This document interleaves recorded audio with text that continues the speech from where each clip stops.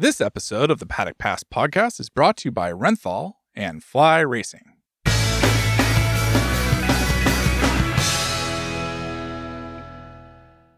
Hello and welcome to the Paddock Pass podcast, brought to you by Renthal Street and Fly Racing. Check out renthal.com for the Fit My Bike option, and you'll be able to see all the different options you're able to have on your bike. And David Emmett joining us as ever on the Paddock Pass podcast. He's a man that needs to do that for his new BMW. But David, Neil Morrison on the pod as well. We don't have Adam Wheeler on the pod this week. Adam's on his way back from Motocross of Nations, so he's on his way back from the US. But we do have Adam dialing in on a couple of occasions just with his notes from the weekend. But it was a big weekend of action at Motegi. And Neil, I want to come to you first, because what was probably the toughest thing for you this weekend? Was it just having to remember a new name for a circuit, for one thing? I mean, a 5 a.m. alarm, Steve, is always something that I regard with the kind of, what's the right phrase? Contempt, exactly, yes. So I would say the 5 a.m. alarm on Sunday was easily the toughest part of the weekend. And then, I wasn't on comms duty, thankfully, so, not really remembering the exact name of the mobility circuit resort, Motegi. Well, do you know what? I came to you first on this because I thought it would be a little bit cruel to go to David Emmett and ask him about mobility issues. But David, how are you feeling now after your injuries? You back to full fitness? I am pretty as close to full fitness as it gets. Yeah, I mean, I'm pretty close to full fitness. They're just the occasional twinge, but that's completely different to 2 weeks ago where I was in extreme pain. So no, looking pretty good, really. Just one of the highlights of my weekend, I was picking up a few bits and bobs for the trip going away to Thailand tomorrow on Tuesday, and then I'll be away for a month. So I was picking up a few little clothing items before my trip, and I was in quite a fashionable Japanese clothes store in the middle of Barcelona. And I have to say that what David is currently wearing now, there was a whole row of similar fluffy fleeces just like that. And I was thinking, wait a second, these guys really modeled this kind of entire fashion range on David Emmett? I mean, really, what is the world coming to? I know the pound is tanking, but what is the world coming to? I mean, do you know what? I'm gonna jump in ahead of you, David, because this comes back to one of Neil's favorite films, American Psycho. David Emmett, when did you become such a stylish motherfucker? I mean, like, considering I've been wearing sort of,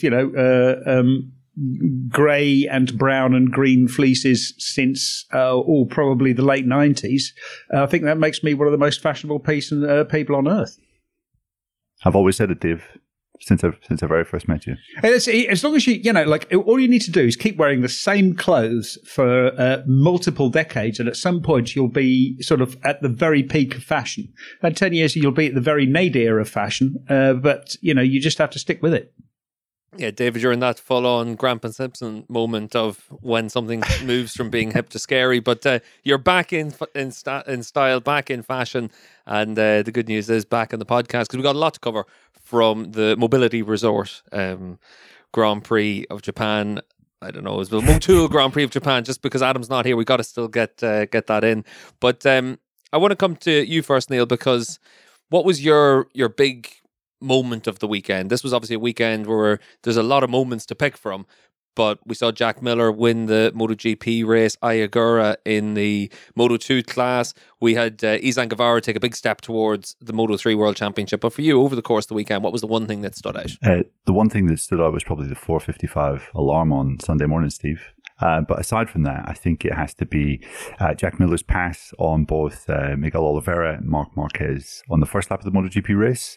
That was just a great piece of overtaking from Jack. And I think it was at that moment where we thought, this guy is really in the mood here. It's a tricky place, one of the trickiest points on the entire track. You see a lot of people running wide there, a lot of people losing the front.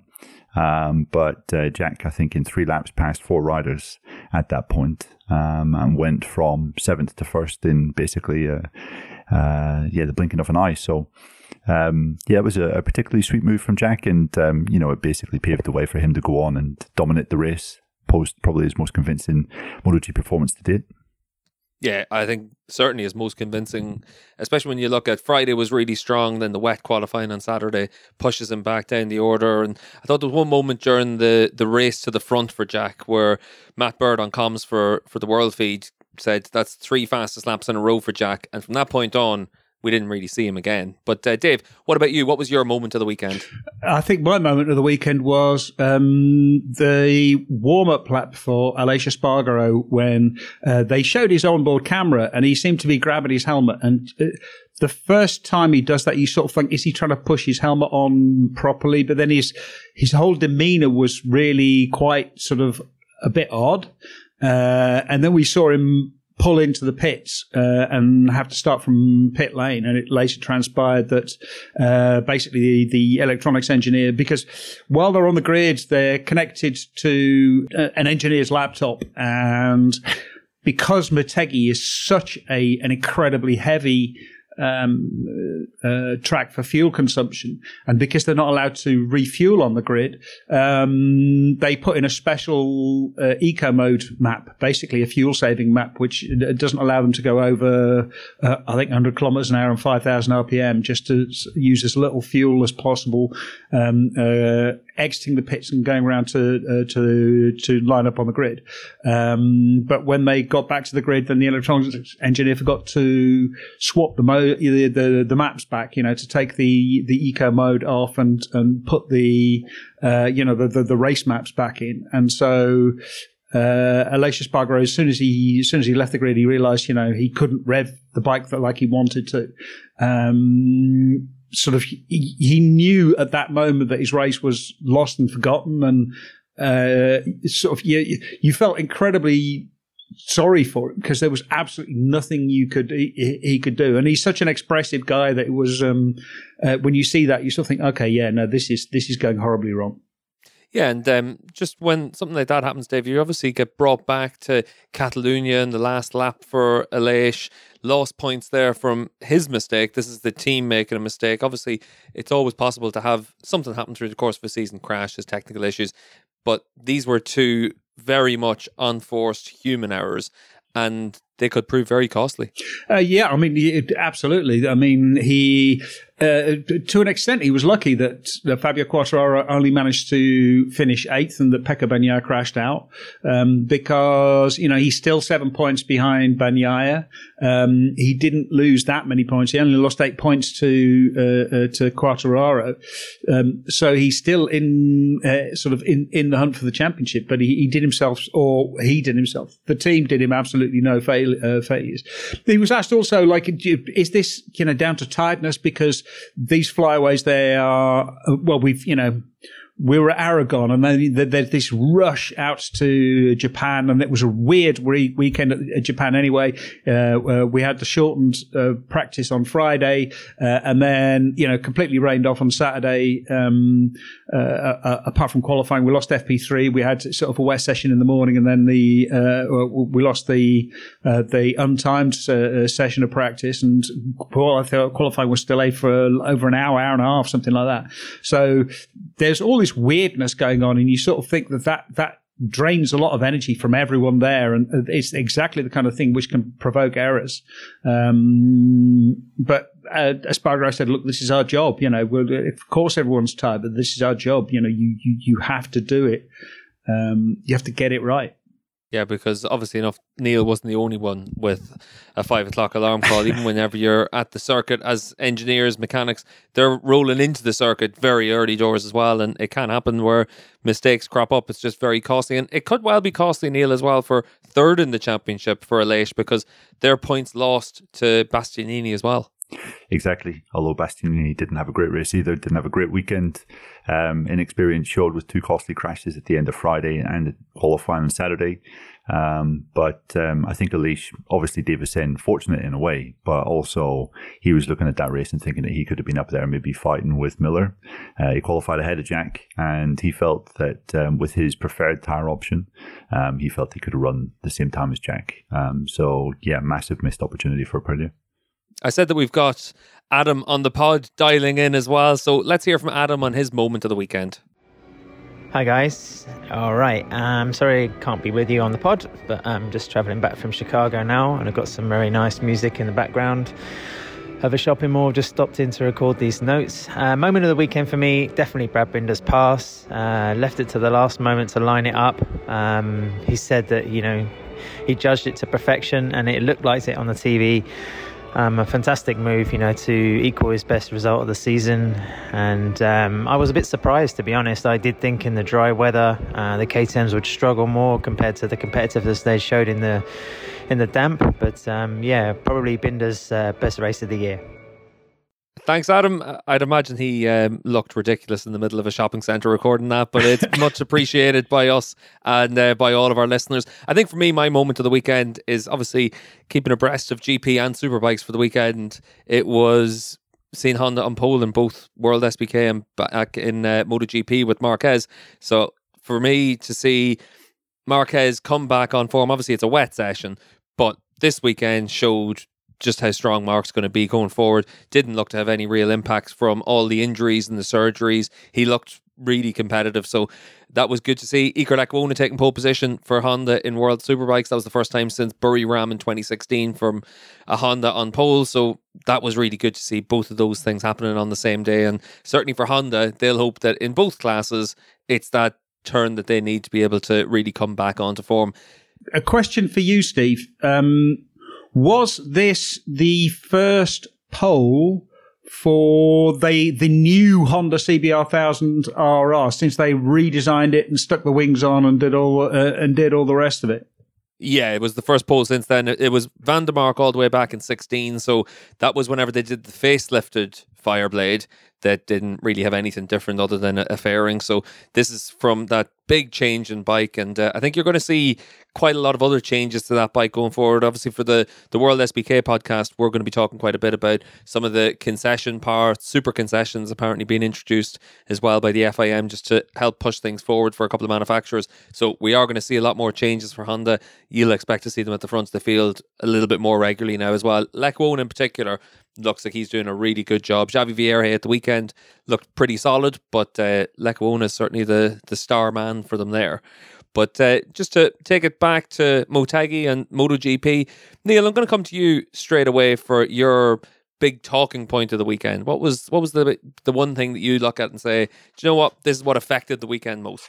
Well, I guess my talking point is more of a question that I would like to open up to both of you guys, and maybe I could contribute to it as well. I was wanting to know, did Jack Miller win this race because he was the fastest guy at this track, or was it the kind of circumstances that we saw through the weekend that impacted it? Obviously, strange circumstances we had. As Dave mentioned, we had a completely wet Saturday. We had a truncated schedule as well because we were anticipating some freighting issues, getting everything out from Aragon to Motegi in 4 days.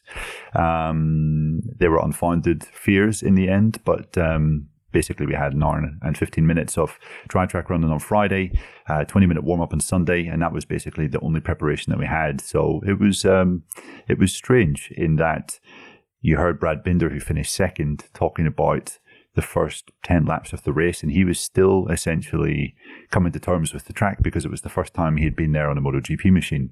I think 10 of the full-time members of the grid that were at Motegi racing on Sunday were rookies on MotoGP machinery there. And Binder was saying the best thing that happened to him was actually following his teammate Miguel Oliveira in the first couple of laps, because he got to see that his braking markers weren't perfect in some places and he was maybe hitting the wrong lines in certain points of the track. So you had this weird situation where a lot of guys were not quite fully dialed in. And it was only during the race, maybe midpoint of the race, where they started to feel, okay, this is how we ride this part of the track. Espargaro's issue as well. I think he could have maybe been up there fighting towards the front at some point on Sunday. And then maybe you had, the kind of the pressure of the championship challengers affecting Quartararo, Bagnaia, Bastianini. But yes, I guess that is my kind of question. It was a strange weekend, but do you feel Jack won this on merit? Yeah, I think you couldn't take anything away from Jack. I think that the experience is certainly a factor as well. Motegi, you mentioned there, Neil, about riders having to figure out braking zones, one corner leading into the next. Motegi's a really tricky track for that because you want to rush into so many corners. You want to brake deep and hard into the corner, but it can put you offline for the flip-flop at the end of the lap if you're down into that 90-degree right-hander. There's a lot of corners like that where it's so easy to make a small mistake that really is compounded for the next couple of corners. So having experience not only of the track on a MotoGP bike, but with the same bike can make a big difference. And I'm not 100% sure, but Miller would have been one of the few riders that also had experience using the shapeshifter there as well from his Pramac days. The only one. So maybe that's a little fact. There you go. So maybe that's a little factor as well, because it's such a... Riders are used to it now, but Motegi's such a busy track that maybe this was a little bit of an advantage for him as well in that Friday morning session or Friday afternoon session, the free practice session. I'm not sure I agree, because I think the bikes have changed so much. The race itself was 12 seconds faster than 2019. Miller was 31 seconds faster than he was in 2019. That's a massive, massive difference. There was a lot of riders who were considerably faster. I think Oliveira was 30 seconds faster. Alicia Spargaro was 19 seconds faster despite losing nearly 5 seconds in the first lap. And being on the wrong rear tyre. Yeah, and being on the wrong rear tyre. Yeah, exactly. There's so much has changed. I do think that the circumstances contributed a lot. I don't think it contributed. It changed Miller's victory. I think Miller won this because Miller was just, he was so much better than everyone else. Even on Friday, you could see that he really had something a little bit extra. The biggest change, I think, was the hard rear tyre. No one really had time to try the hard rear tyre. A few people tried it on Saturday morning warm-up. Saturday morning warm-up was also... Sunday. Yeah, Sunday warm-up. Yeah, Sunday warm-up was also a little bit later. It was, 11 instead of 10. And so the temperatures were a little bit high. It actually made it worthwhile trying it gave you a realistic idea of what the hard was going to be like. There were riders who didn't try the warm-up, didn't try the hard tyre. Fabio Quartararo was one of them. And he regretted it. He said it was definitely the wrong tyre. It would have been better it was the safe option, and he would have been better on the hard rear. I think Jorge Martin would have preferred the hard rear as well.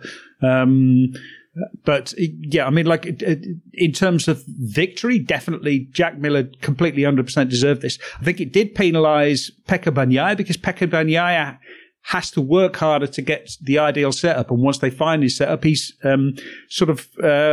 almost like a throwback to Valentino Rossi, where they'd find something on Sunday morning, and they're very much in that mode where they've got sort of a ballpark setup which works really well, but they find something through the weekend to give him that extra step, which has been allowed him to dominate. Whereas if you look at, say, Fabio Quartararo is pretty much at the maximum of what that bike is capable. They know all the ins and outs of it. They completely understand it, and there's just nothing more for them to find on a weekend.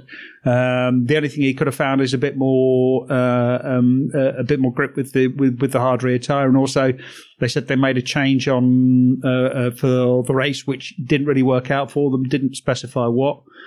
But yeah, I don't think it affected the win. The fact that this was such a strange weekend, but I do think it affected the rest of the field, if you like. Yeah, I'm inclined to agree with you, Dave. And I would just like to clear up that when I posited that question, it may have sounded as though I was pouring some doubt on the merit of Miller's victory. But I think that was absolutely Miller's weekend in many respects. Maybe if we had normal circumstances, full free practice, dry on Saturday as well as Sunday and Friday, maybe we would have had more guys up towards the front. Maybe we would have had a closer race. But I think just the kind of confidence that he showed early on was something we haven't really seen from Jack through his time in Ducati. There's been a couple of races where he has been, the standout guy, but 2 of his victories have come in kind of wet conditions or rain-affected races. Then, obviously, the Jerez triumph last year was a basically a consequence of Fabio Quartararo suffering serious arm pump issues. This is the first time that he was head and shoulders above the rest, and I think it's been coming really for some time now. We've kind of spoken quite a bit about the Barcelona test that came the day after that race weekend as being pivotal to Jack's season, and since then he has been fast more or less everywhere we've gone. He had 3 podiums in 4 races, crashed out of the lead at Misano, pole position at Misano as well. So he has been in some really good form, and he was saying a few weeks ago that at that test in particular, what had happened specifically was in previous years his base setting was so different to the other Ducati riders, the likes of Bagnaia or Zarco. And when they started working with the GP22, they kind of took his base setting from previous years and went in that direction. And when they got to Barcelona, they realized, well, I guess they knew before, but they looked at what Bagnaia, Zarco, those guys were using. They thought, flip, we're so far away from them. Let's try what they've been doing. And essentially, they kind of went back in line with the other Ducati riders, or, Bagnaia. And that sort of gave him that sort of front stability, ability to brake late. We know Jack's a seriously late braker. That has helped him kind of recover his form, recover his speed. So, I think this has been coming. I think also the fact that, his future is sorted. He knows he's got a 2-year deal with KTM. He's not in the championship running, so he can just sort of be free in some respects. And I think that that was also a big contributor and has been a contributor to his recent form. Big one coming up, obviously, 2 races from now, Phillip Island. Jack will be thinking about getting himself into the best shape possible before that, because he has to go to that weekend thinking he can maybe be fighting for another victory, given that long front straight on Phillip Island. If Jack can be in the podium running there, that would be the kind of cherry on top of his time at Ducati. Like, what a brilliant way to sign off that would be if he could have another victory there.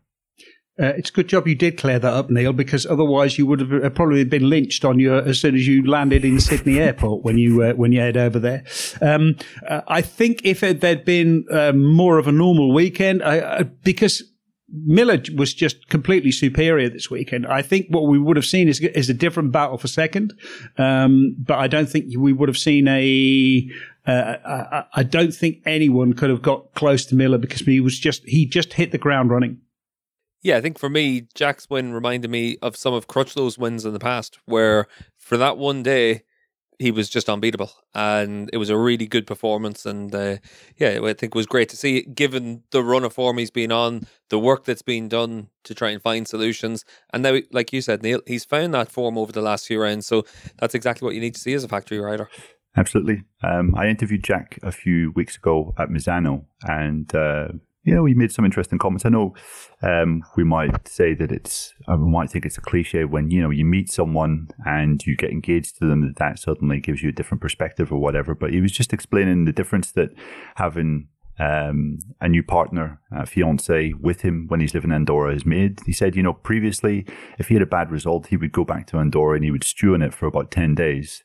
And he'd be sitting in his apartment by himself, or his house, thinking about it over and over and over again. And he said now the fact that he's, engaged, really happy with his partner, that just takes his mind off things. He's not sitting there agonizing over things that he's done wrong. It's kind of just freed him up a little bit and allowed him to be, I guess, a little less tightly wound up. So, that is another, I think, factor that has kind of contributed to Jack and this decent run that he's been on recently. That sort of makes me think of 2015 for me to bring up that sort of bombshell. Because if you think about what Valentino... What happened in 2015, Dave?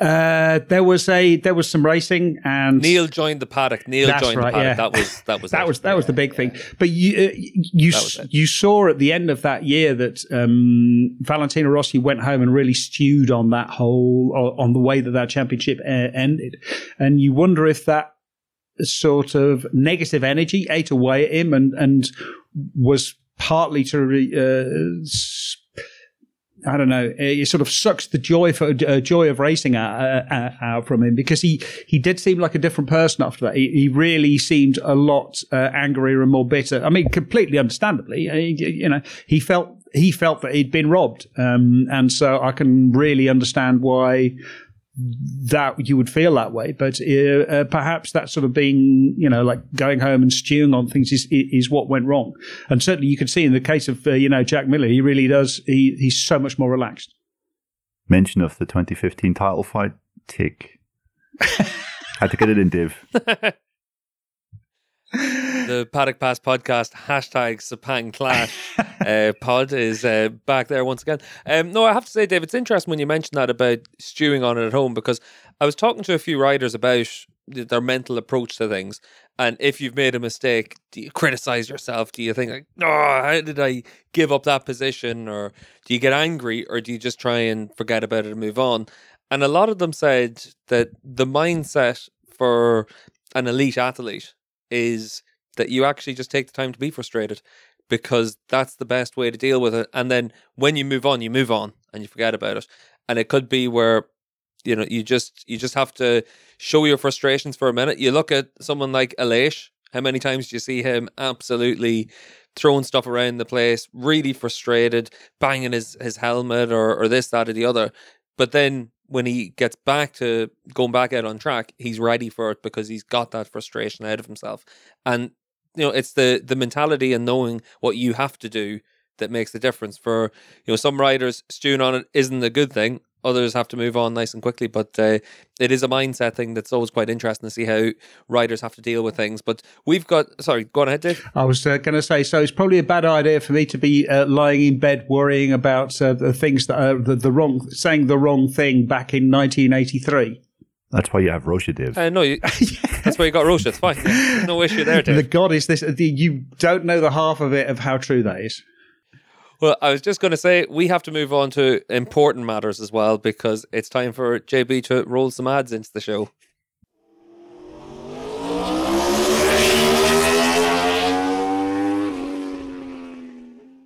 Renthal street chain and sprockets are perfectly matched for maximum power transfer and efficiency. From racetrack to daily rider, with over 800 fitments, Renthal Street has a final drive solution for almost any bike. Use renthal.com to find the correct fitment. Welcome back to the Paddock Pass podcast, presented by Fly Racing and Renthal Street. We got some of the important details out of the way there with an ad break, but we've got much more important things to talk about now as well, because Dave, let's come to you. What's your big talking point from the weekend? Really, the way that Ducati are handling this championship. The fact that it was a fantastic week for Ducati. They win the race, 2 riders on the podium, but it was, the wrong riders. Pecco Bagnaia finds a way to throw away 8 points, and also, more importantly, to throw away the momentum that he had, coming off the back of 4 wins and a second place. Enea Bastianini sort of scores a point, but loses out a little bit. It really feels like Ducati are desperate to win a riders' championship. I mean, we talked about this on the last pod, that you could really see by the reaction of Davide Tardozzi to the fact that Ducati had just wrapped up the manufacturers' championship at Aragon. You could see that. It doesn't matter. I mean, yes, it's nice. It's one of those things which is really nice if you can manage it. But the thing that really, really matters is the Riders' Championship. And yet Ducati keep on finding a way to not win the Riders' Championship. They've had a little bit of bad luck, because also they've been up against, once they lost Casey Stoner, they were up against Casey Stoner on a Honda, and then, Jorge Lorenzo and Valentino Rossi on a Yamaha, on a Ducati which wasn't very good, and then they had a Ducati which was very good, but Andrea Dovizioso was going up against Marc Marquez. They should have got it done in 2020 or 2021, but Fabio Quartararo was just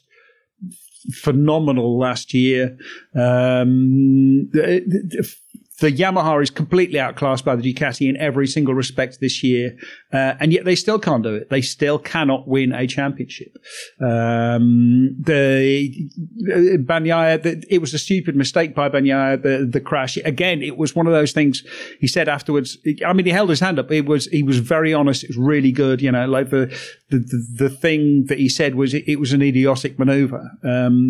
But he was thinking on that last lap to not only about passing Quartararo, which would have, you know, sort of cut the gap by 2 points, but also he was then sort of thinking about, okay, right, if I get past Quartararo, maybe I can have a go at Vinales. And that to me was you've got to focus on the job in hand. You're so on the limit at every single moment that you can't be thinking sort of two or three things ahead. You know, you can't be thinking about passing Vinales when you're not yet past Quartararo. First, you have to get past Quartararo. And I think it was a lapse of concentration. Threw away a lot of points. And it just seems that Ducati are doomed. I think perhaps it's also because we've got 8 bikes on the grid. You know, like they've got 8 bikes on the grid. They've got so many really strong riders. You know, Zarco, Martin, Miller, even Luca Marini is starting to come really, really good. Bezzecchi is looking fantastic. But that can be a disadvantage because you're not focusing all of your efforts on just one person and putting the pressure on that one rider, because and that's where they seem to be coming up short. It was interesting when Pecco was talking about what you just mentioned there, Dave, about wanting to try and overtake Vinales as well. You almost wonder the fact that he was thinking too far ahead meant that the job at hand, which was beating Quartararo, just maybe didn't take the precedence that it needed at that point in the race. And you think back to his crashes in Germany, you think back to his crash in Le Mans. That was when he had just been passed by a faster rider and he was settling into a rhythm and thinking about, okay, I'm going to follow this guy and then attack later on. And again, maybe just the focus wasn't absolutely what it needed to be at that moment, at that corner where he eventually crashed out. So you have to look at this as a real weakness. I mean, Pecco has been so good in the second half of the season. The 4-race winning run was brilliant, and at that point I was really thinking this guy doesn't really have many flaws. But I think what we did see in Motegi were a couple of his weaknesses on show. You mentioned it earlier, Dave, how it takes him longer to get up to speed over a weekend. And I think, you know, that's understandable. He's 25 years old. This is his 4th year in MotoGP, so he's still not the absolute finished article, but these are kind of things that Fabio Quartararo doesn't suffer from, and maybe that is related somewhat to the package that Fabio's on. But you can see from the very first session, Fabio is immediately on the pace. Marc Marquez is the same. It doesn't take him any time whatsoever to get up to speed. And Pecco, it just takes a couple of sessions through the weekend. And if that's disrupted, then it can be a real sticking point for him. And you do have to look at the races coming up and think, well, you know, yes, he does have experience in Thailand and Phillip Island on a MotoGP machine, but it hasn't been in 3 years. And those are 2 tracks that are notorious for having intermittent weather conditions. And, you know, perhaps those are 2 more occasions where he might suffer from a similar type of thing where he just comes to the race and he isn't ready. He hasn't got his setting dialed in. He hasn't got his feeling dialed in. And eventually that could be, I mean, if he has 2 more bad races, that could be the championship over by the time we get to Sepang. So, yes, it was interesting. I think it was a very revealing weekend because, as I said, 2 races ago, I thought this guy is unbeatable. He could win the rest of the races all the way to Valencia. But yeah, there was a few more little flaws that we were made aware of in Japan. Yeah, I think it's interesting as well, Neil. You mentioned about the experience he has at those tracks. He's got bad experience at those tracks as well, whereas Fabio has had that good run of form at the end of 2019. Pecco didn't have that. Pecco was struggling as a rookie, and I think it's one of those things that for Fabio, that's going to give him more momentum. The mistake, like you said, Dave, Pecco holds his hands up and then sarcastically claps his way through the gravel trap, making fun of himself. And it'll be interesting to see how he deals with that going into the next couple of rounds. The championship is still in his hands. He's 18 points behind. If he wins the races, he wins the championship. But he needs to make sure that he's in a position to do that. And this was a situation, I always like the American expression of some people are playing checkers, some people are playing chess. He was trying to play chess and he needed to just play checkers. He needed to be simple and not think about anything other than, is it worth the risk to try and overtake Pecco? It wasn't, to overtake Fabio. maybe it was, maybe it wasn't. It certainly wasn't worth it to be thinking about Maverick at that stage. As it is, 18 points. It's a very much advantage Fabio now. After he crashed out at Sachsenring, he said like he went home and sort of like thought about it for a couple of days and figured it out. I mean, we were talking about this earlier about, needing time to sort of like figure it out. What he figured out was, you just have to concentrate on the one thing. Don't concentrate on too many things. And it really feels like he just slipped back to that old mistake of thinking about too many things, thinking not just about trying to pass Fabio, but also trying to pass Maverick. And the other thing that he said was he didn't have any rear grip, so he couldn't actually use the advantage of the Ducati. He was really strong in braking, but he didn't have any rear grip, so he didn't have any drive grip. He didn't have any acceleration, so he wasn't making up any ground out of corners, which is what he would have normally have done. Make up ground on corners, so that you're arriving at a point where you can outbrake someone easily. He was just never close enough. I think that was his fifth DNF of the season. 4 of those have been due to rider errors. He was taken out by Taka Nakagami in Barcelona, so that wasn't his fault. And he scored a 15th place in the rain in Indonesia. And I think another thing that is quite critical this weekend is that he said this year he just has absolutely no confidence, no feeling whatsoever in the wet. And that could be a real hindrance. I think you were saying when we did the note show yesterday, Dave, weather could well be quite shaky for Thailand this weekend. And Phillip Island. Phillip Island is notorious for having fantastically stable weather throughout the weekend. And Malaysia as well. Yeah, Malaysia as well. Yeah, absolutely. So this could also be a thing. We used to talk about Yamaha and Fabio having serious issues in the wet, and they're certainly not the most competitive package in wet conditions. But Pecco said on Saturday, had he not previously qualified for Q2 due to a fast time at the end of Friday's session, he would have qualified probably in the back row of the grid. Like, that's how slow he was. So another thing that I think could be a real limiting factor for his championship hopes in the weeks to come. Yeah, I think that's all very fair, and I think the big thing is going to be what Ducati decides to do as well. And Dave, you've mentioned the Sepang Clash. You've now brought up Ducati and their inability to win world championships. So that's 2 boxes ticked off. I'm going to tick off the 3rd box by saying that my big talking points the weekend was that we got full-on confirmation of just what we're going to get from Marc going forward. I've said a lot over the last few years that as it was with all the injuries, we were going to see it that Marc was just another rider for quite a lot of the time in a season, and then we'd go to Coda or Sachsenring or places he's always been really strong, and he'd still be Marc Marquez. I was wrong. The surgery this year has solved the issues, and Marc is back to being Marc. Now, whether that's enough to win a world championship on a Honda remains to be seen, but Marc's the best we've ever seen, and I'm not doubting him at all. Once he's got a functioning body, he's still the best in the world. Yeah, the interesting thing was this was the first time that he'd done more than about 6 or 7 laps in a row. The race, he wasn't sure what it was going to be like. And by the end, he said, look, sure, my arm was tired, but there was no pain.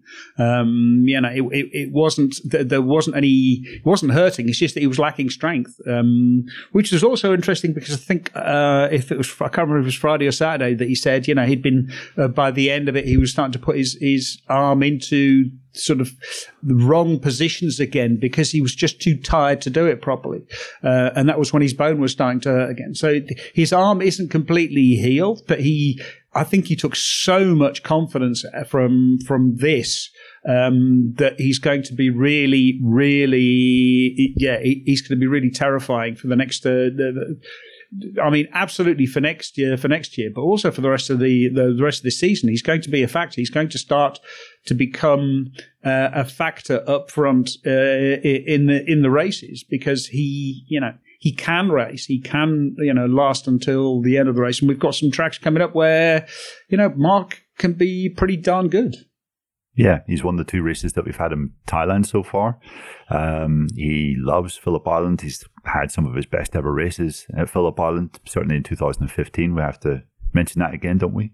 That critical race in which he, basically tried to spoil the championship, the little so-and-so. Yes, spoiling the championship by taking 5 points from Jorge Lorenzo by beating him, which is a completely mysterious... but he slowed up the race at the front, Dave. He slowed up the race at the front. That's right. Yeah, like I say, it's all Andrea Iannoni's fault, but I won't go into it. Yeah. And then Valencia as well. I mean, he's just fantastic around Valencia. Obviously, Phillip Island, Valencia, anti-clockwise circuits, which should be easier for him because he's obviously suffering with the upper right arm injury. And I think it was a really a performance that he can take a lot from on Sunday, because he passed Miguel Oliveira for fourth with a beautiful move.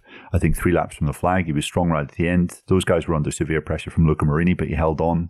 And also he was one of the few on the soft rear tyre. And I think we could say with some confidence that the hard rear tyre was the tyre to go with. Obviously, the first 2 guys in the race went with that option. And Mark was still competitive up towards the end. So I think there's a huge amount of confidence he can take from this performance. From this weekend as a whole, he saw again how fast he was in the rain. And I just think like the energy that he's showing must just be such a massive motivation to Honda. You know, he's just such a driving force. Obviously, he's nowhere near fully fit on the bike. But the fact that he's back here taking risks, having the occasional crash, putting it all on the line, you know, that just must tell Honda that, right, we really have to raise our game to do what it takes to get this guy feeling comfortable and competitive again.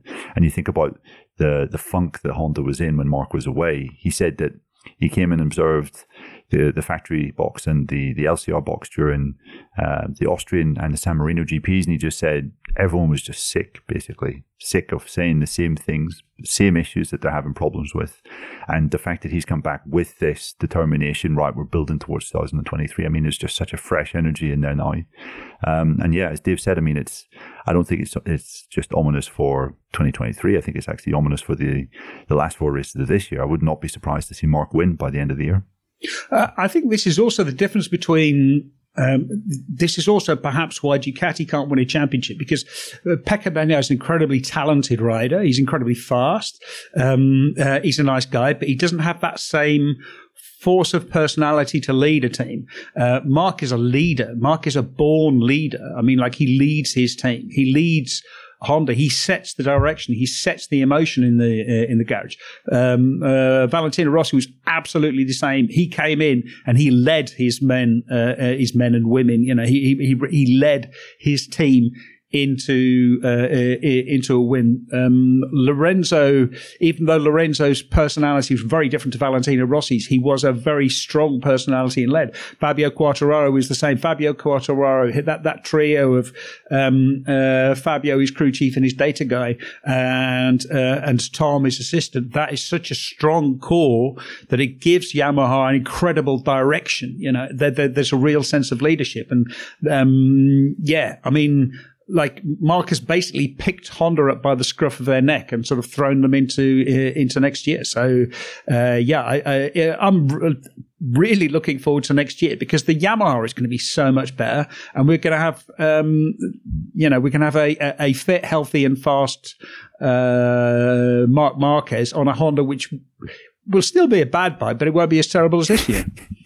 How much of a factor do you guys think it is then? Like, when you look at the names you've mentioned there, Dave, whether it's Rossi, Marquez, Lorenzo, whoever you want to look at, Casey you could put into that mix as well.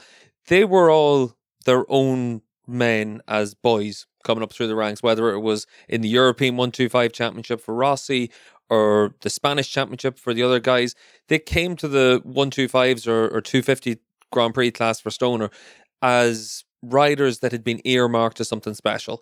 They were guys that went in and they had that force of personality as 15-year-olds to really be the centre of attention. Marquez just generated that at KTM the instant he came there, really, it seemed. Then he has the Monloud team built around them for Moto2, goes to Repsol Honda, tries to bring his crew with him, is told, no, they can't come this year, you have to use who we have. And he has the bravery to say, right, when I win the championship, you're bringing all my boys in. And he had that sense of purpose from a very early age. Pecco's been in the VR46 Academy. You're always overshadowed by Rossi. Even now, it's still one of the things that's mentioned for all the VR46 guys that have either come through or are still part of that, you know, they've got all the support they need. They're out in Tavolia on the ranch every couple of days. They're testing at Misano, but they're still doing all these with Rossi. There's still that, you know, it's almost like the the parent overshadowing the child. So you can look at, a father and son racing duo. We still talk about Wayne Gardner when Remy's been mentioned at times. That seems to be one of the things that the VR46 Academy gives you a head start, but it can also put you where you've probably had a little bit too much handed to you in some ways. That's a really good point. I do think that, if you like, almost the leader of the VR46 team is still Valentino Rossi, and that can be a bit of a disadvantage. And it's going to be really interesting to see Enea Bastianini in Ducati next year, because he isn't part of the VR46 entourage. He is very much his own person, and can he be that really strong leader that can, force a direction for Ducati and actually make a difference? Well, I'll tell you what.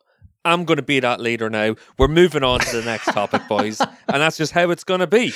Let's get to winners and losers right now. We're going to kick it off with Adam coming back in from the shopping centre over in Chicago. The winner for me has to be Fabio. He came out of what was a tough race with an increase in his championship lead, and of course was a whisker away from being taken out, I think, for the third race in the second half of this season by Bagnaia. When Bagnaia was kind of rolling through the gravel and then picked himself up and started clapping, rather sort of ironically, his own mistake, I think he was probably as well giving some praise to Fabio, because he knows that was a major misstep in the championship. And I think the Yamaha's only going to be competitive. I mean, Quartararo says he likes the track in Buriram. We know he's going to be fast at Sepang and also Phillip Island. So that was a big chance for Bagnaia just to at least stay in the hunt, and he messed it up. So even though I'm talking about Fabio as being the winner, Bagnaia also dropped the ball big time. So again, Yamaha came out of that, I think, it was a tough weekend up to that point in the good. 2 crashes for Aaron Canet. He's my loser from the Motul Grand Prix of Japan. It was fairly obvious. I mean, he looked like being in a position where he would finally get that first win in Moto2, and it didn't go to plan. There was also the story, Dave, which you put on your Twitter. A colleague of ours, Melo Cherkeles, got something of a scoop, if you want to call it that, on the reason why Canet's been wearing this bow tie, and just how the perception of him wearing all this body ink seems to be putting off some sponsors or teams, maybe from inquiring after his services. I mean, maybe it isn't just that. Maybe it's some of his sort of reckless actions in Moto3. Maybe just how Aaron is as a person as well, not just the superficial tattoos. But it is a little sad if people are prejudging him. But Canet, I think, on the track showed that he still isn't quite the finished article. Undoubtedly very fast, but still to grab that first win, and he was in a great position to do it. On the subject of losers, I would also like to offer a quick apology, because on the last podcast last week, I was a little bit offensive to some of our colleagues over the whole Augusto Fernandez thing. My point was merely I was trying to justify the actions of one of our photographer friends, Polarity Photo, trying to get his work done. I mean, obviously, if you want to do something in confidence, don't do it in public. But I think sometimes there's a little bit of an understanding between media colleagues about something that's being done for not that particular time. Anyway, just to close the book on it, I was probably a little bit too gobby. So apologies. I'm hoping to join you on the podcast next week. Thanks, guys. Thanks again, Adam. Some interesting ones there, Fabio Quartararo and Aaron Canet. And I think for Aaron, it's just such a shame. The bow tie is going to be gone, Neil. Are you going to be able to deal with the disappointment of not having that grand reveal for the bow tie? Yeah, I don't know if I am, Steve, to be honest, because that was something I'd been building myself up toward for years now.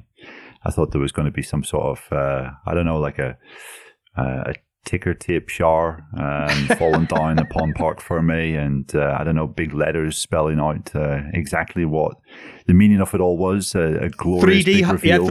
3D holograms and the whole sort of like a almost routine as well. Yeah. Obviously, brass band. Yes, exactly. Probably helicopter.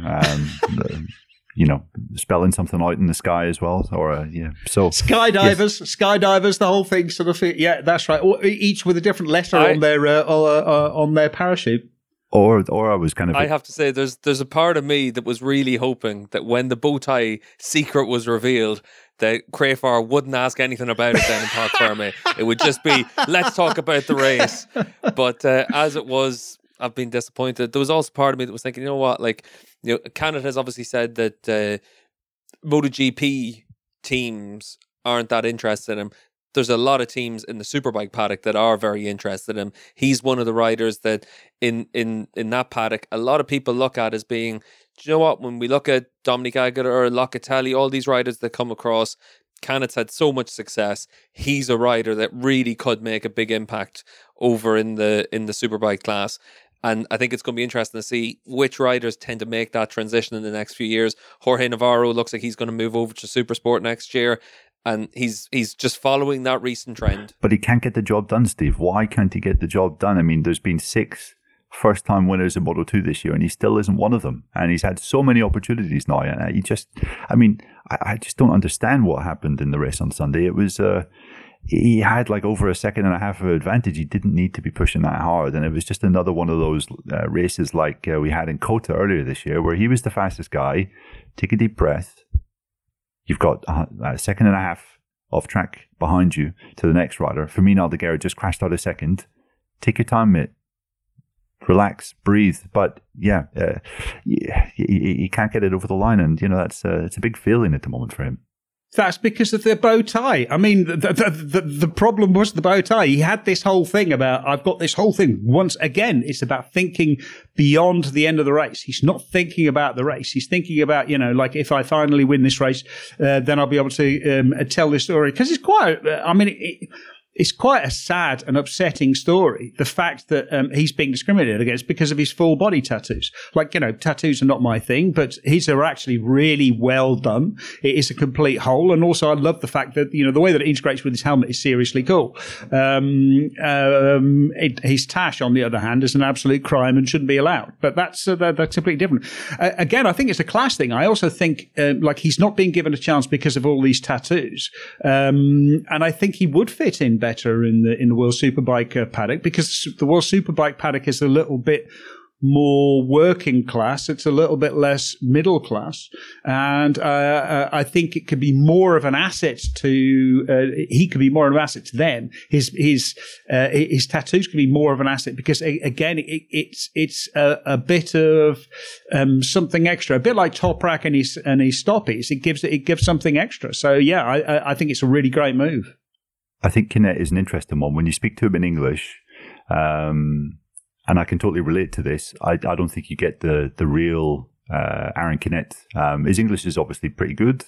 It's passable. He can explain himself well, but you don't get any of the kind of humor that he shows when he's speaking in Spanish. Also, he's really sincere. Like, I mean, this is a guy that was talking to DAZN, the Spanish TV broadcaster, recently about some of the eating disorder or traits of eating disorders that he was showing when he was in Moto3, because he was so obsessed with his weight and keeping his weight just on point so he could be competitive in that class. I mean, that's a very interesting, slightly worrying topic to be discussing. And it is something that, let's face it, Moto3 riders think about a lot, and maybe in some cases way too much. And, you know, again, this is a good story. Like, I think it's, we were joking for a long time that it was going to be some crass or silly reason, but actually there was a decent story behind it.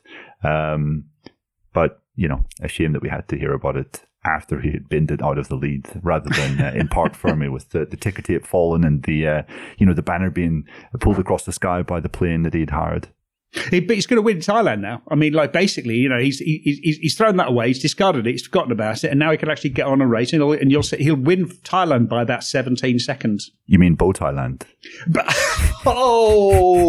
Neil. Neil. I tell you what, you better use that in one of your headlines for after Thailand whenever he does win. But I will say one thing about Canada. Like, I would love to see him come to the Superbike paddock. It could be 2024. Which coincidentally is also the same time when Andrea Iannone is available for riding again. And certainly Iannone is going to be in play in the Superbike paddock if he wants to continue his riding career, because how could you not? How could you not want him? Because he's not been, he's going to be... Because he's not been competing for over 3 years? Doesn't matter. He's incredibly You're going to talented. get one of the most talented riders in the world for absolute nothing. Like, you offer him 50 grand a year in big bonuses, and you've got one of the best riders that Ducati staked their future on before Argentina and the clash with Davi. So again, there's another thing we can tick off the list about Ducati intra-team battles. But it's been a very successful podcast in that regard for us. But I think it's one of those things that these riders are going to get opportunities to still race at the front, win a lot of races, be very competitive. That's what the Superbike paddock is doing right now, because there's too many good riders. There's too many riders getting disregarded very early in their careers because there's the next young guy coming through. And Neil, that kind of brings us pretty neatly to your big winner from the weekend, I think. Yes, Agura was my big winner from the weekend, where Cannock failed. Agura succeeded. It wasn't looking too rosy for him on Saturday after he qualified down in 13th, but a bit like Ethan Guevara in the Moto3 race, he just had a great start and really got stuck in, was making overtakes left, right and centre in the first couple of laps. After Cannock crashed out, he was among the leading group, and I thought it was just a brilliant ride, because not only did he make that early comeback, but then when he hit the front, Augusto Fernandez, who was the fastest man at track, got into second, and there was just over a second between the pair of them. This is obviously the top two in the championship. This had huge implications for the championship fight. And Augusto put in a couple of fastest laps, but Agura just lowered his pace and matched them and did not put a foot wrong. So I thought it was a really composed and aggressive ride from Agura. He's maybe not a guy you associate with being super aggressive, but I think he showed pretty much everything in this race. And of course, in front of his home fans as well, extra pressure there from both the home support from Honda, and he kind of pulled this performance out of the hat. And the first Japanese winner on home soil since his team boss Hiroshi Yama did so in 2006. Honda president was there watching. Talk about making yourself the golden boy of the factory for future years with a performance like that. So yeah, Agura I thought was brilliant. And he's 2 points behind Augusto Fernandez in the championship now as well. So that's really tightened up as well. The Moto2 championship is really tight. Yeah, I was actually just going to say as well, I thought that from Augusto, it was actually a really good performance, because he looked like he was absolutely nowhere, and then he was just slowly able to pick his way through and managed to still come away with good points, hold on to the championship lead, move on to the next couple of rounds and see what comes from that. But I thought it was, again, like what we talked about after Aragon, it was a really interesting Moto2 race. But Dave, what about you? Who was your big winner? I think my big winner this weekend was Brad Binder, because he showed that he's such a good rider. He's just exceptional. And there were a lot of riders giving him sort of a lot of praise for what he's capable of doing. And if you it's clear the KTM only works in certain circumstances. It's still a very flawed motorcycle. Miguel Oliveira had a good race as well, but it was genuinely Brad Binder making the difference, getting the front row start, and then coming through. The pass that he put on Martin at the end of the race was just outstanding. It really makes you wonder what he'd be capable of doing on a good bike. He's clearly, I think he could be one of that elite group of Marquez and Quartararo. I would probably put him maybe third to that group, and it'd be great to actually see him if he was on a really competitive bike. Like if I was Ducati, I would have signed him up a long time ago. But he's there with KTM. Yeah, how he's sixth in the championship this year on that bike is remarkable, and just testament to Brad's talents. Just a guy that just puts absolutely everything into it every time he's out on track, and obviously that has won the total admiration of the KTM bosses. And I think he's one of those guys that could have a place with them for life if he wanted it. But it just depends on whether they can build a good enough bike for him to go fast on next year and in 2024. And again, as we were saying before, he's a leader. He's a natural leader. Like he's in the garage with his team. When he comes into the team, he shakes everyone's hand. He says hello. He leads that team. He really leads that team. So he's like, when he has something positive to say, he's always positive about the bike. He criticizes the bike as well, but because he leads that team, he can make those criticisms and get heard. Yeah, and I think it's one of those ones that when you look at how his last few years have progressed, I think the lessons that he learned from Io in the Moto2 class showed why he was a perfect rider for Io and why his brother Darren wasn't a perfect rider for Io. And I think it's always interesting to see how different teams take out the best in different riders, and others, it just doesn't quite work for them. And it certainly works for Binder with KTM. But for me, my big winner from the weekend was the race winner in the Premier class, Jack Miller, because it showed all the hard work that he's been able to put in over the last few years. He's well rewarded for it. Obviously, there's an expectation as the factory Ducati rider, you're going to be winning a lot of races. His job hasn't been to do that over the course of the second half of this year. It's been to make progress. And on a weekend like this, where Bagnaya's had his struggles, you've got to be in position to pick off the riders in front of you. Miller did that. When he dropped down to 6th on the second lap or the first lap, you're thinking, you know what, this is going to be really tough. He's got good riders in front of him. It's been a tough qualifying session to be on the third row of the grid, but he just made his progress. And then once he hit the front, there was no one was going to get close to him. And I thought it was really impressive that he said afterwards it was the best race of his career. It's very difficult to see how he could have had any race that was better than that. But for me, Jack Miller was my big winner. But obviously, we've heard from Adam about who his loser of the weekend was with Aaron Canet. But Dave, what about you? Who was your loser? Well, my loser is coming back to my my sort of main talking point. Really, I mean, my loser of this weekend losers are Gigi Dall'Igna, Davide Tardozzi, Paolo Ciabatti. They've put together an organisation which is dominant. They have created a bike which is the best in on the grid. They have the biggest collection of talent available to them. They've won so many races this year. They watch. There are 2 bikes on the podium. They had Jack Miller winning, and yet they cannot win a Riders' Championship. And this was yet another example of why they cannot win a championship. And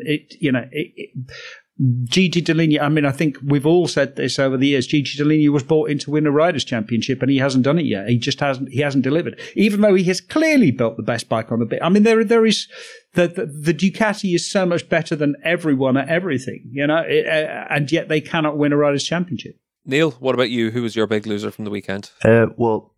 It's a name that's cropped up in this section quite often this year, Steve, but Franco Morbidelli for me is the big loser. And I say that because, yes, he finished ahead of Cal Crutchlow in the race. He was 14th, Crutchlow was 15th.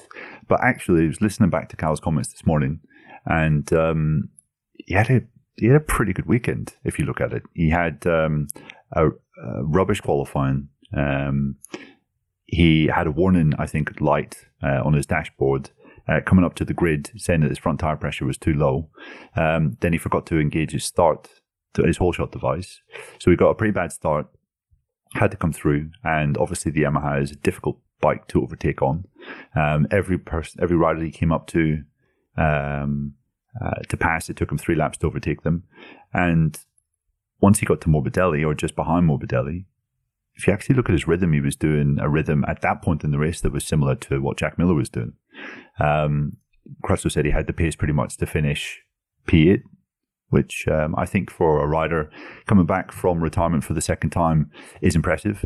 And why am I talking about Crutchlow so much? Because this is only his second race this season on that bike. He had 5 tests, I think, before the Aragon race this year, and he is making Franco Morbidelli look a bit silly. And I think that's worrying. There were signs of Franco recovering his mojo and getting back on the pace.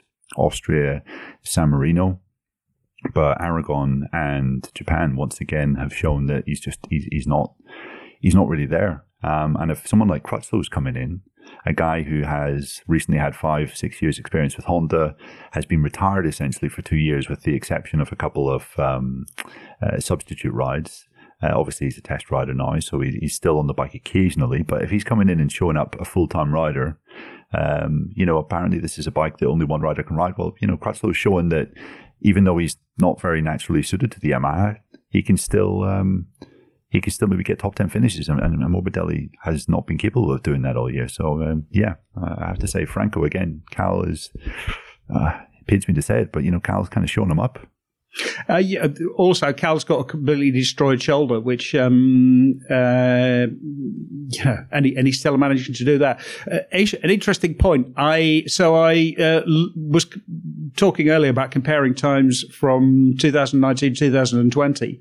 Fabio Quartararo was just under 3 seconds faster than he was in 2019 this year. Morbidelli was 2.5 seconds faster. So it's not as if Morbidelli has sort of gone backwards or anything. It's just that he was a long way off in 2019. He's a long way off in 2022 as well. Yeah, I think that's all fair enough. I think for me, my big loser, for reasons we talked about earlier on, was Aleix and Aprilia, because this was an open goal for them this weekend, and instead now they're really up against it for the championship. They're going to be looking over their shoulder for finishing third in the world as well with Bastianini. So for that reason, I've gone with Aleix. We're going to take a quick break in the Paddock Pass podcast. When we come back after the break, we're going to have a quick look ahead to the Thai Grand Prix.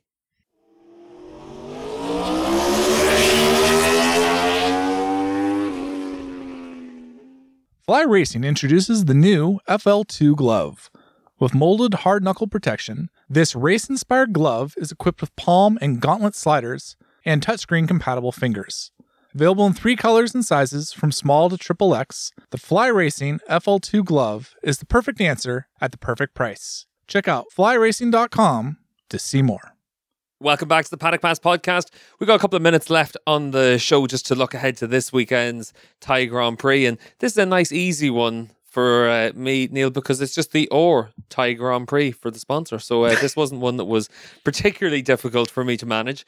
Even for the Paddock Pass podcast, Paddock Notes show during the course of the weekend, I'm sure we'll manage that all right. So if everyone checks out patreon.com/Paddock Pass podcast, you'll be able to sign up for the notes so to get the full update from the weekend in Thailand. As it is, we're just going to be very quick at the end of today's show just to look at what we're expecting for it. And Neil, the weather, you've already mentioned it on the show earlier that this could be one of the big factors this weekend. It could be, Steve. Yeah, I think rain is forecast right the way through the weekend. So that could lead to a bit of a topsy-turvy grid like we saw at Motegi. It could also disrupt the kind of working rhythms of certain riders. So yes, it's tough to know what to make of it. But yeah, I mean, I wouldn't be surprised to see some of the runners that we saw strong at Motegi fast again this weekend. The likes of Miller, maybe Marquez. Fabio is a big question mark for me. I mean, it's that old adage, if he can qualify well, it could be great. I think there should be more overtaking opportunities for him at Buriram than there were at Motegi, because at Motegi, most of the braking markers were pretty much where at the end of long straights, which start off with slow acceleration points, there are 2 very long straights. Well, I guess 3 start and finish straight as well. 3 very long straights in Thailand with lot of low acceleration, accelerating points basically leading onto them. So you kind of feel that Fabio he's going to lose ground in the first half of the lap and then ride like absolute hell in the second part to try and make up ground. Maybe he can get close enough to whoever's ahead into the last corner to make an overtake there. So I think that's going to be interesting to see just how strong he is. The Aprilia as well. You have to imagine that the Aprilia will be looking pretty good in that final half lap. So I think it's going to be interesting, Steve. I think it's going to be pretty wide open. We've had 2 great MotoGP races the 2 times we've been at Buriram. Hopefully we'll have another on Sunday. Yeah, I've always loved going to Buriram as well. When we went for World Superbikes, I think I went there 3 times, and I always thought it was quite cool. You land, you have to get to the other airport, get to the centre of Thailand, and the weather conditions always play a factor, whether it's because of the heat, the humidity, the rain you can get this time of year. All those things are going to be a factor. Dave, is Marc Marquez going to be a factor? We've already talked about him and how we expect him to win a race again this season. But what about this weekend? I mean, on paper, this should be quite a difficult race for him because there's a lot of hard braking into right-hand corners, which is, where he's weakest. But then, that was the same for Motegi. So we should see he has won the last 2 races.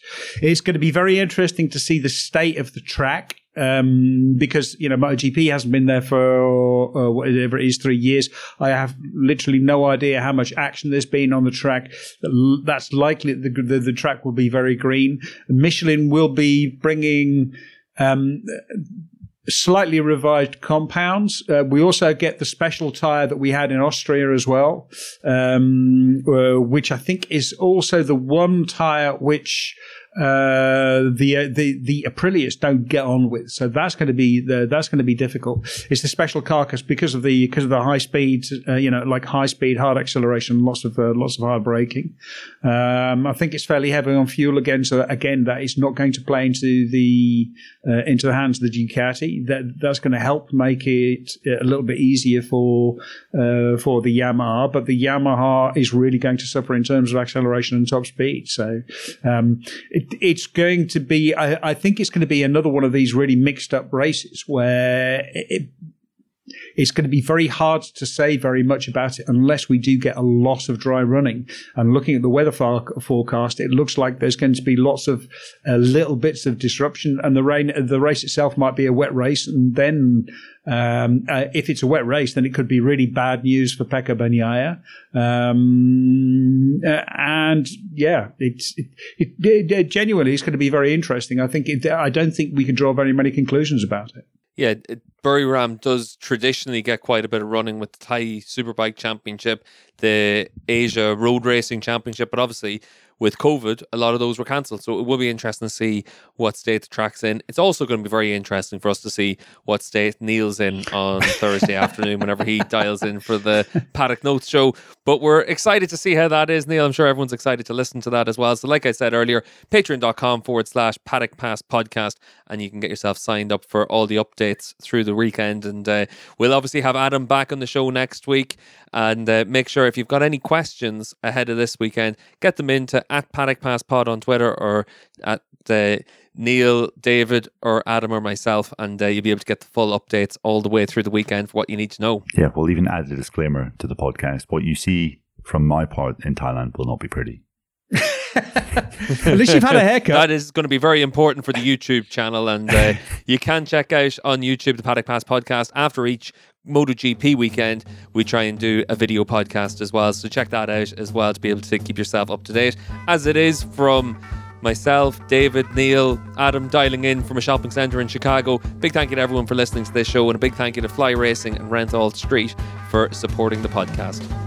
This episode of the Paddock Pass Podcast was produced by Jensen Beeler, David Emmett, Steve English, Neil Morrison, and Adam Wheeler. It was edited by Brian Burnett.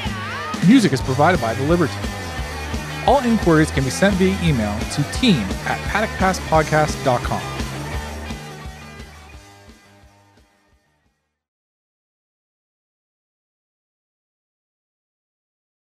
Clappity clap, clap, clap, clap. That was a good clap. I like that. You two were in perfect time. I'm sure that it didn't look it for either of you, but it was great from my side.